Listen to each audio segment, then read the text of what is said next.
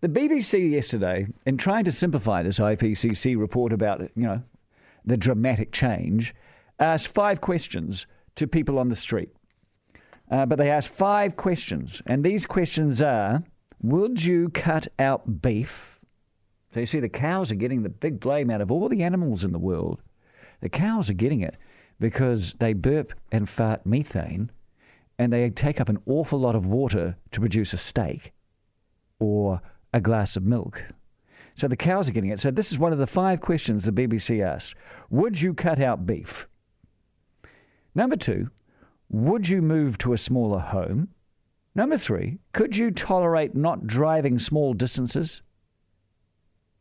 Number 4, would you cut down on heating? Number 5, are you prepared to share your car?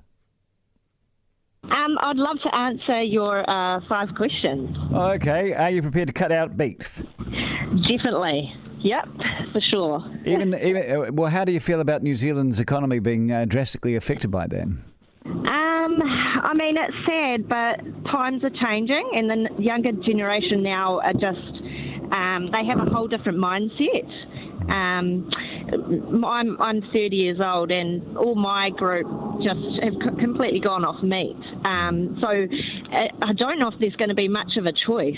Yeah, we just don't like the animal abuse now. So it's a huge,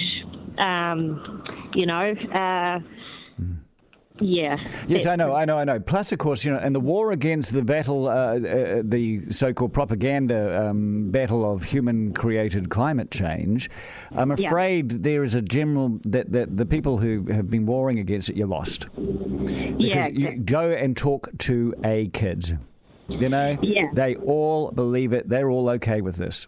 Yes, exactly, half of them don't have a driver's license, and they're quite happy just to but they just don't get what we get uptight about. So anyway, would you cut out beef? Would you move to a smaller home?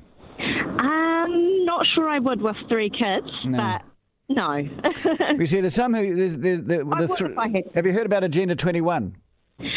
Yep, I've heard a little bit about it. Yeah, where the UN's trying to force us all into apartment buildings, and so they can mind control us better. Yeah, no, I don't agree with that. I think mini homes might be a good idea. Or my auntie, she lives in Otago, and she built herself a house made out of straw, and all sorts. So I think if you want to live in a conurbation or a big city place, well, you're going to have to accept that they're going to be smaller than they used to be. Yeah. If you don't like it, don't live there. There's still choice. Well, are you prepared to not drive small distances? Yep. I wouldn't. Doesn't worry me at all. I think everyone needs to get fitter these days anyway. That's too much obesity going on. So exactly. Yeah. Good point. Would you cut down on heating? Yep. I don't really run much heating. I'll just grab an extra blanket and no worries. My dad refused to turn on the heater and just said, "Go and put a jacket on." Yeah. I think that's a much better idea, and you don't get as sick as well. Mm-hmm. Yeah. All right. Yeah. And Dana, finally, would you share your car if you had to? Yeah, definitely. Yeah. Although it would be a bit of a pain, but if I had to, I would. To answer your questions, I'm prepared to answer them all. Go on then. Are you prepared to give up beef? Nope. Why? I love meat. I don't like dairy. Hey, Jared, I said beef. I didn't say chicken. I didn't say goat. I love steak. You love beef. You love cow flesh. Exactly. So you're not prepared to cut out beef. So that's cow flesh. Would you move to a smaller home? No. Not drive small distances? No. No. Drive everywhere. Why? I love my cars. That's not I good. live out in the country. All right. So you don't get to walk small distances. By small distances, I say, if you had to go 2 Ks, 2 kilometres to go and visit your mum, would you walk that? Motorbike. Very good. Would you cut down on heating in Wanaka? No, I run 2 fires all winter. Yeah, okay. And would you share your car? No. Very good. So what do you think about the forthcoming, changes you will have to make in your life because people are going to try and placate international pressure? Well, I think the government's trying to dictate us into a bit of a dictatorship and force us into, what's that book Ian Wishart wrote, Lathan Smith. Totalitarian. That's it. That's the one.